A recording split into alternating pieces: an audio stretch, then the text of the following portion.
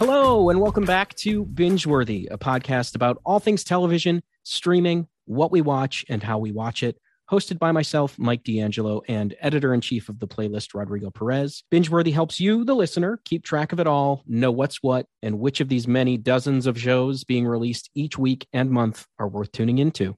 Okay, today we're discussing the true crime murder mystery miniseries, The Staircase, based on the much buzzed about documentary of the same name. The show follows the true story of Michael Peterson, a crime novelist accused of killing his wife, Kathleen, after she is found dead at the bottom of the staircase in their home, and the 16-year judicial battle that followed. The show premieres on HBO Max on May 5th and stars Colin Firth, Toni Collette, Michael Stuhlbarg, Sophie Turner, Dane DeHaan, Patrick Schwarzenegger, Parker Posey, Juliette Binoche, Odessa Young, so many more. After Rodrigo and I discuss the show, writer, director, showrunner Antonio Campos stops by to talk about why he had to make the series and shed more light on the story of Michael and Kathleen Peterson. Okay, Rodrigo, we've seen most of the series. We got the first 5. What did you think of, what we've seen so far? And have you seen the documentary as well? I have not seen the documentary by Jean. Oh, interesting. Xavier de la Strada. I have not, and I hear it's really terrific. It is. Yeah, I saw it back when it kind of caught fire on Netflix. It was originally like a Sundance thing, and then eventually kind of hit Netflix and took off like it crazy. Must have caught like after the fact because it's from 2004, and I don't think Netflix was like when things like kind of went viral or whatever on Netflix, like that was years and years later, right? So I feel like it was right around the time the Jinx dropped as well, because I was kind of going through a bunch of different documentaries. Well, that happens on Netflix, right? Like you'll hear on social media sometimes like some ancient movies all of a sudden trending and as number 1 on Netflix, right? Yeah, exactly. So maybe that's what happened to it. But that's interesting. No, I did not watch it. I'm very curious to see it. It's a pretty fascinating series. And again, as we were talking in an earlier episode about Under the Banner of Heaven, like a terrific cast. This one's like stacked. Just stacked with Colin Firth, Toni Collette, Rosemary DeWitt, Juliette Binoche, Parker Posey, Sophie Turner, Odessa Young, Patrick Schwarzenegger, Dane DeHaan, and Michael Stuhlbarg, among still some other names. That's huge. Yeah, it is a jam-packed cast. Yeah, and then you've got, I believe Antonio Campos directs most of it, right? Yeah, he directed 6 episodes, and Lee Janiak there you go. Yes, thank you, Lee Janiak, who is like a horror filmmaker who did those Fear Street trilogy on Netflix, and also did I forget the name of it, but this indie horror before that with Rose Leslie. Honeymoon. Yes, thank you. And yeah, she's good too. So I don't know what episodes or who's done what. Most of the stuff I've seen, I'm assuming has been Campos's, but yeah, it's solid stuff. He's also got those good composers with him, Danny Bensi and Sander Jurains. I don't know how to pronounce it. He's like a Scandinavian or something. They're like indie art house, creepy scores kind of guys, and their stuff is awesome. They did Enemy by Denis Villeneuve. Oh, did they really? Yes, they did the score to that, and nice. They've done a lot of. They did that, especially around that year. If you do like a Google search and look at, say, the 2 years after and the 2 years before, and just the orbit around Enemy, they did all these amazing indie film scores that are really, really good, really subtle, but really amazing. And then they kind of disappeared, and they've almost been working exclusively in television for a good 5, 6, 7 years now. And of course, I believe they already had worked with Campos. Campos comes from the indie art house world. And it's interesting that they're back with him on this too. Yeah, it's really interesting. During the interview, he mentions that he got involved even before, like, I think it had aired on Sundance. He somehow got them on VHS and then was in the actual documentary towards the end. Like, he's in the courtroom. Really? Yeah. Like, he was so obsessed and involved with the story at that point that he showed up in there just to kind of talk with the filmmakers and be in the presence of the whole thing. So it's pretty crazy. Wow, that's incredible. That's way back in the day then, because it didn't air till 2004. So he must, if that was the case, that's at least a year or two before that, right? Or a year before, anyhow, because if it's still being made. I don't even know. How some people like stay with projects that long and they really like sort of just like never leave their mind and eventually get around to it. Yeah, it seemed like this one was something that he had to get out of him. It was, He was so intrinsically interested in it. And the show, like I'm someone who has seen the documentary Mhm. and knows the story, but between the performances from Colin Firth and Toni Collette and the supporting cast, there's like extra information that's added beyond the documentary. Oh yeah. There's some stuff that I don't necessarily want to spoil, and I don't think HBO wants us to spoil, Right. because, obviously that's going to be a big kind of twist to the story. But there's already, like, just people who have seen the documentary, I had forgotten how many twists there were along the way in this story. And it's just such a weird, twisted version of it. Ultimately, the dramatization of it all makes you kind of emotionally identify with everyone more, like even Michael Peterson, but you really feel for his family more. You feel for even the attorneys.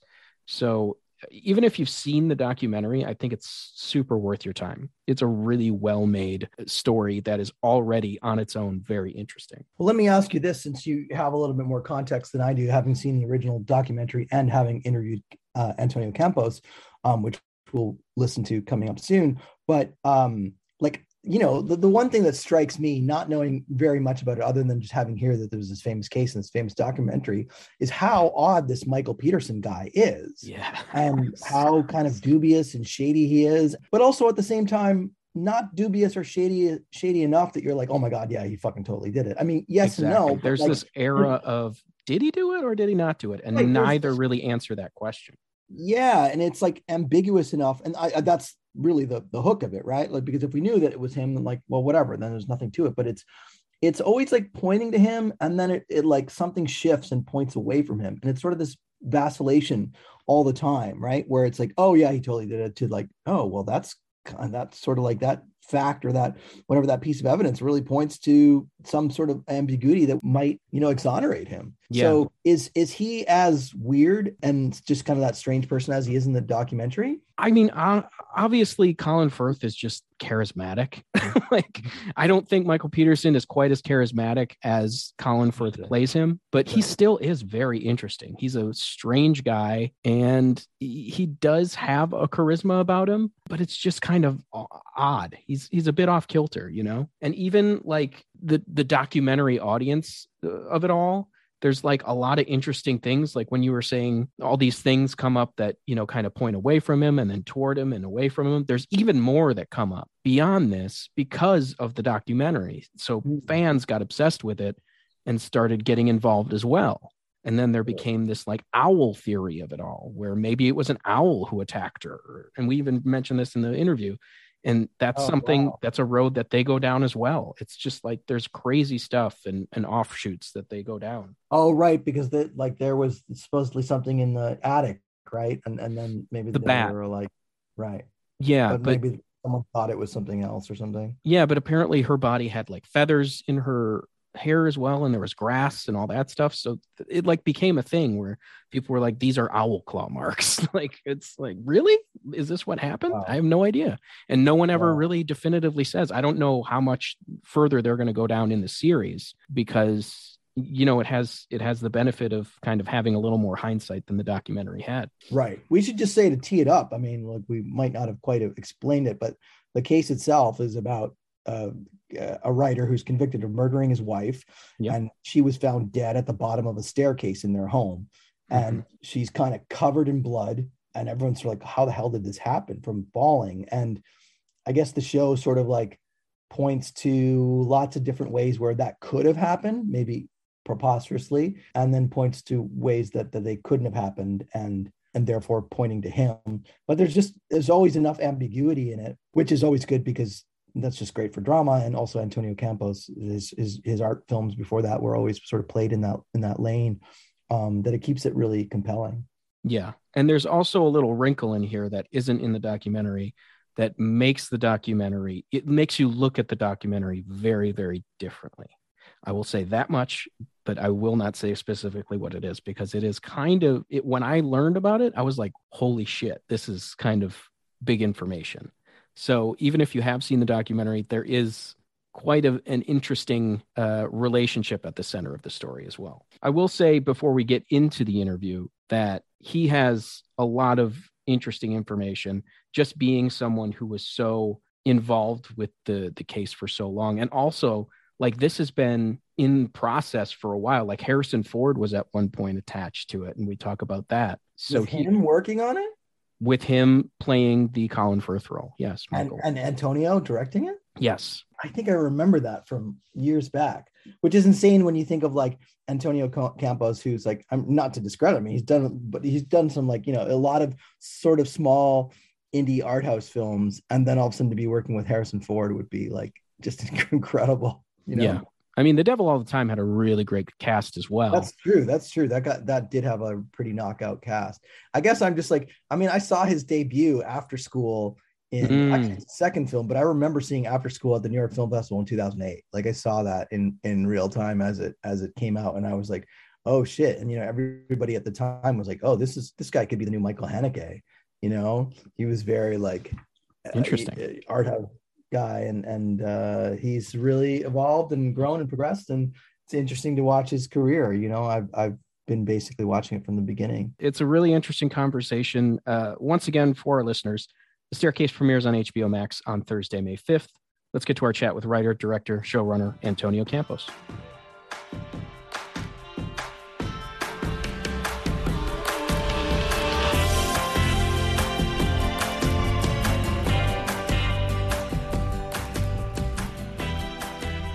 I want to shout out right at the top. I know that's not what we're talking about today, but The Devil All the Time is a great movie, and it really stuck with me, which is, can be a rarity with some, streaming movies that are, they churn for short bursts and people forget, but that one really stuck with me and stood out. So I loved it. Thank you. The first 5 were sent to us for The Staircase. I've watched those. I've seen the documentary, obviously, like many people. And yet it's still such a fascinating and really well-crafted story of Michael and Kathleen Peterson, and obviously beyond that. So what was it about this story, after seeing the documentary and hearing about it, reading about it, made you go, okay, there's more here, than just the documentary story. I want to bring this to the screen. I got to go back to 2008. Because that's when it started for me. Nice. 2008, I had my first feature come out called After School, and I was sent the first 8 episodes of what is now a 13-part series. At that time, there was only 8, and I was sent those 8, and it was like a bootleg rip DVD. And the producer at the time, he had the rights to make it into a movie, and asked if I was interested, and I was. And I never heard of it at that point, even though I'd been out for a few years. It kind of was like it had a cult status at the time. People were kind of passing it along from one person to another. And I watched it, and I had never seen anything like it. I mean, there wasn't, now we take for granted, it's like, oh, well, there's just another true crime series. At that time, there wasn't anything like that. And so I sat and I watched 8 hours of this thing, and I was like, this is amazing. I've never one, sort of had the ability to live in a story for that long like this, like, real story and all the different facets that I covered. But I was so fascinated by Michael Peterson. And despite having just spent 8 hours with him, I still felt like there was all this stuff I didn't know. And I think that mystery had me leaning in from the very beginning. And the filmmakers were a huge part of the beginning for me, because when I came on board, one of the things that was presented to me was that the documentarians had different opinions about what happened, that the producer and the director don't agree. And I thought that was amazing. I thought the idea of these 2 French people coming to Durham, North Carolina during the whole Freedom Fries era, post 9/11, was just an amazing kind of setup for a story. And at the time I was really interested in sort of the making of things. And I just thought that, well, this is a really interesting way in. And then over the years, I just became more and more sort of entrenched in this, and to the point where I'm in episode 9 of the documentary. If you go and you pause during Candace's fiery speech in episode 9 of the documentary, there's this guy in the back with a big beard and hair at the time, filming with a BlackBerry, and that was me. And I had been sort of trying to develop this over the years, first as a feature, and then as the story just kind of kept getting bigger and bigger and more twisty and turny, it just realized that there's too many different facets to this thing then you can do justice in a movie, and it needs to be a series and it needs to breathe. And that was it. The story just kept getting progressively more interesting to me. And no matter what came out, it never did justice, in my opinion, to all the stuff that's there, that all the stuff that's available. So that's why I kind of became what it was. Yeah. I'm curious beyond, the documentary and, the insight that you had there in the, even being in the documentary, what you had access to as far as, raw footage that they didn't use, or, people that are involved in the story of it all, obviously the family members. What did you have access to in making this? It's just over the years I've gotten to know different people involved. It all started with the filmmakers. And early on, I went to Paris to their production office, and they gave me the keys and said, here's the hundreds of hours of footage, go for it. And I asked them before I went in, I asked each one of them to tell me what to look for. And it was really interesting because each one pointed me to a piece of footage that kind of spoke to how they felt about Michael's innocence or guilt, or the complexity of it. And I spent a week there kind of diving deeper into the outtakes, the raw footage. And there was a lot of stuff.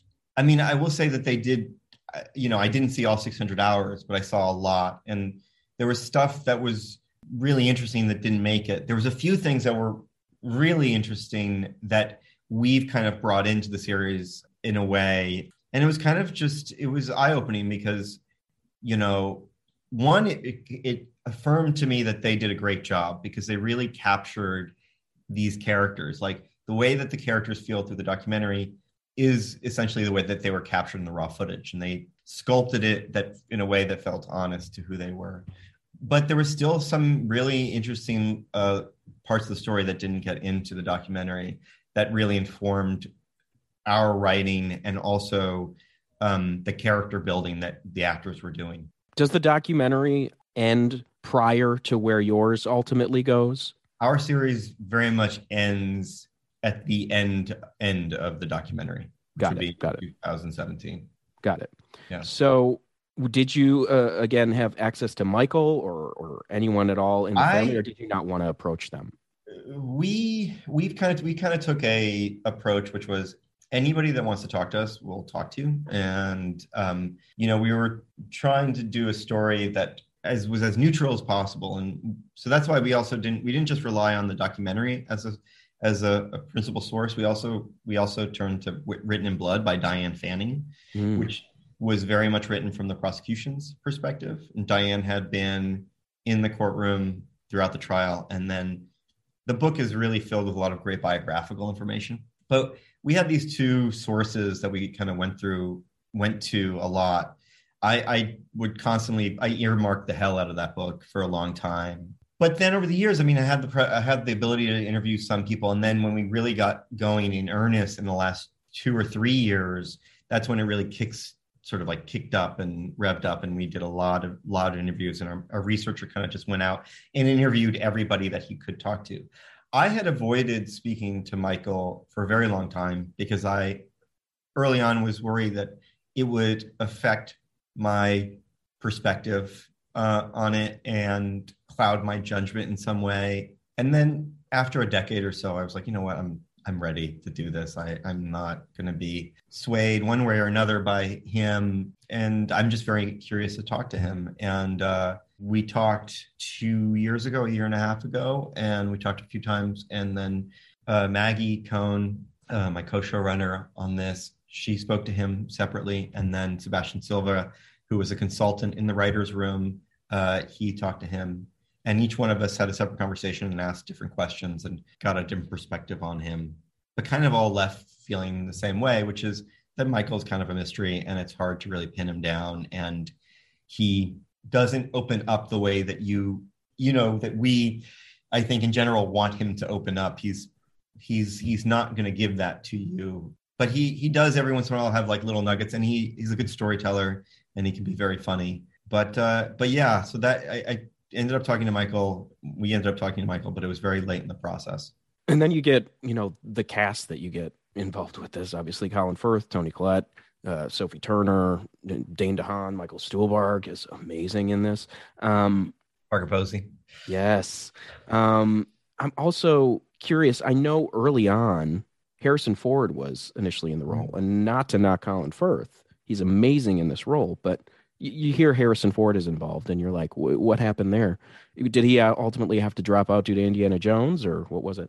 Yeah, I mean, Harrison was not on board for this long period of time. Harrison was on board. He had gotten involved based on the pilot, and then we started to write. And then very soon after, he got the call for Indiana Jones, which was always kind of in the background because we knew the thing with Indiana Jones, from what I understood, was that it had been a project that had started and stopped a lot over the years. I think we've all heard that. And then this time it went. And of course, it was like, that's what he had to do. So there was no hard feelings. I had a wonderful time getting to know him. He's an amazing guy. But we pivoted very quickly to Colin. And, I'm like so grateful for the time that I had with Harrison.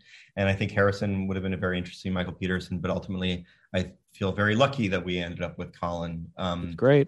Because Colin is, just one of the greatest actors, I think, of our generation. And I can't imagine anyone else playing Michael Peterson. He so fully kind of, he did this amazing job of transforming, but not doing an impression. And I think that's such an accomplishment, because it's so easy to do an impression of Michael Peterson, and Colin didn't do that. He wrapped his head around this kind of mystery of a man and played him moment by moment. I'm curious because ultimately you have to, at some point, recreate the crime in one way or another, or several ways. It's got to be a very interesting thing to approach because it's so well documented. It's so argued over as well. How laborious do you have to be there? How many takes and edits do you have to do? Or is that just like, we've got this down to a science and this is how we're going to do it? It was a lot of time. We decided the different depictions that we were going to explore in the writer's room. And then when we got to Atlanta where we shot, we really honed in on the approach, which, if you've seen my other films, is very much in line with the way that I've approached violence in Christine and After School, and where it's a certain reverence for what's going on and just kind of a distance and just allowing things to unfold and not trying to glorify it in any way, not trying to making it feel as unmanufactured as possible, essentially, giving you the sense of being a fly on the wall. It felt like once we landed on the versions, what we had to do was we got very obsessed with sort of how these things could happen, how she would fall in certain ways, how she would receive certain wounds if Michael was involved. We had to unpack that, and we went into our staircase, the staircase that we constructed on stage, which was modeled off of the dimensions that we had taken of the real staircase. So we were working with something as close to the real dimensions as anyone else could, besides the experts that had been studying the case back in the first trial. And we went there and tried to see how it could work. And Maggie would go and film herself in different positions. I would go and do the same thing, and we would go together, and we kind of just obsessed about how this thing could have unfolded. And then once we got the choreography down in our heads, we then brought in the experts with the stunt people and our camera person, and started to, and the VFX, and then started to see how that would then sort of progress and evolve. And that's how we did it. And once we get the stunt people involved, it's really helpful because they can kind of go, no one would fall like that. No one would. This doesn't feel like this is. And you have the the ability with a trained professional who is trained to fall backwards or to hit their heads in certain ways that allow you to see how something possibly could have happened. So there was very little, I would say, ultimately it's we were trying to do as much in camera as we possibly could, so that there wasn't a lot of editing to manufacture it. Obviously, your journey is a lot different than the journey of the documentarians. Mm-hmm. And I know they've had a lot of conversations where they've said if they could go back and give themselves advice, they'd just say, don't do it. don't go there. How do you feel as someone who's also kind of made this journey? Is this something that you're like, no, this wasn't too dark, or this needed examining in a certain way? I feel like if you told me in 2008 that this would be a 12 to 13 years process, I wouldn't have believed you. But I think I wouldn't have believed you and just kept going. And I would do it again. I mean, it's almost like I felt like I started down a path with this and I had to see it through. And I feel like it's so interesting when you work on a project for this long, because you change. I mean, you inherently just change over those years. Life changes, the things that you're interested in change. And I think that I feel very lucky that it didn't happen as a film a decade ago, because I think the person I am now making it is a more interesting one, and that the version I made of it is the version that I always meant to make, but I don't think I could have made then. Yeah. So I'm kind of as frustrating and as at times as it was to kind of constantly trying to be pushing this up a hill and getting people interested and excited over the years. At different points, it all felt like it took exactly how long it should take. Regarding, all the wild theories are out there any that you buy into, like the owl theory? Do you even want to pay mind to something like that, or is that something that's very valid to you? We do. I mean, it's coming up. And you've obviously seen the first 5, so it's coming up a little later in the series. It's very important to the series because it's very important to certain characters in our series, and that's partially why it's something that we felt obligated to explore. And I also have to say that, like, when I engaged with the owl theory, I went on the journey with that I think a lot of people do, and I think it was very interesting, and I think it only speaks to the complexity of this case, that even if you ultimately don't buy into it, the amount that you engage in it says a lot.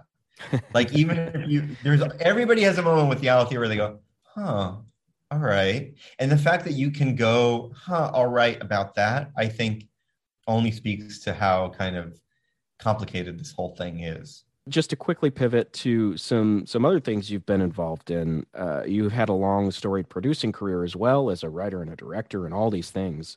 You were at one point producing or looking at potentially directing the first Omen. Is that still the case? And where is that?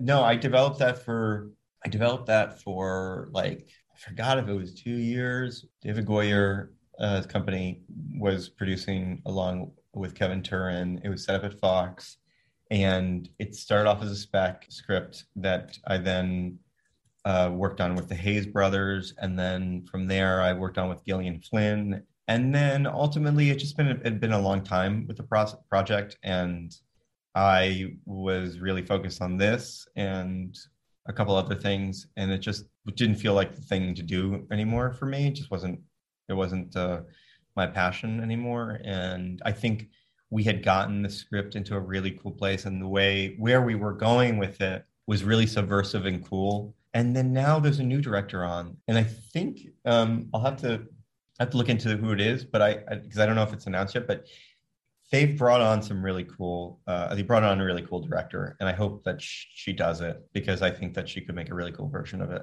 Very cool. Her own stamp on it, and I'm sure the script has changed.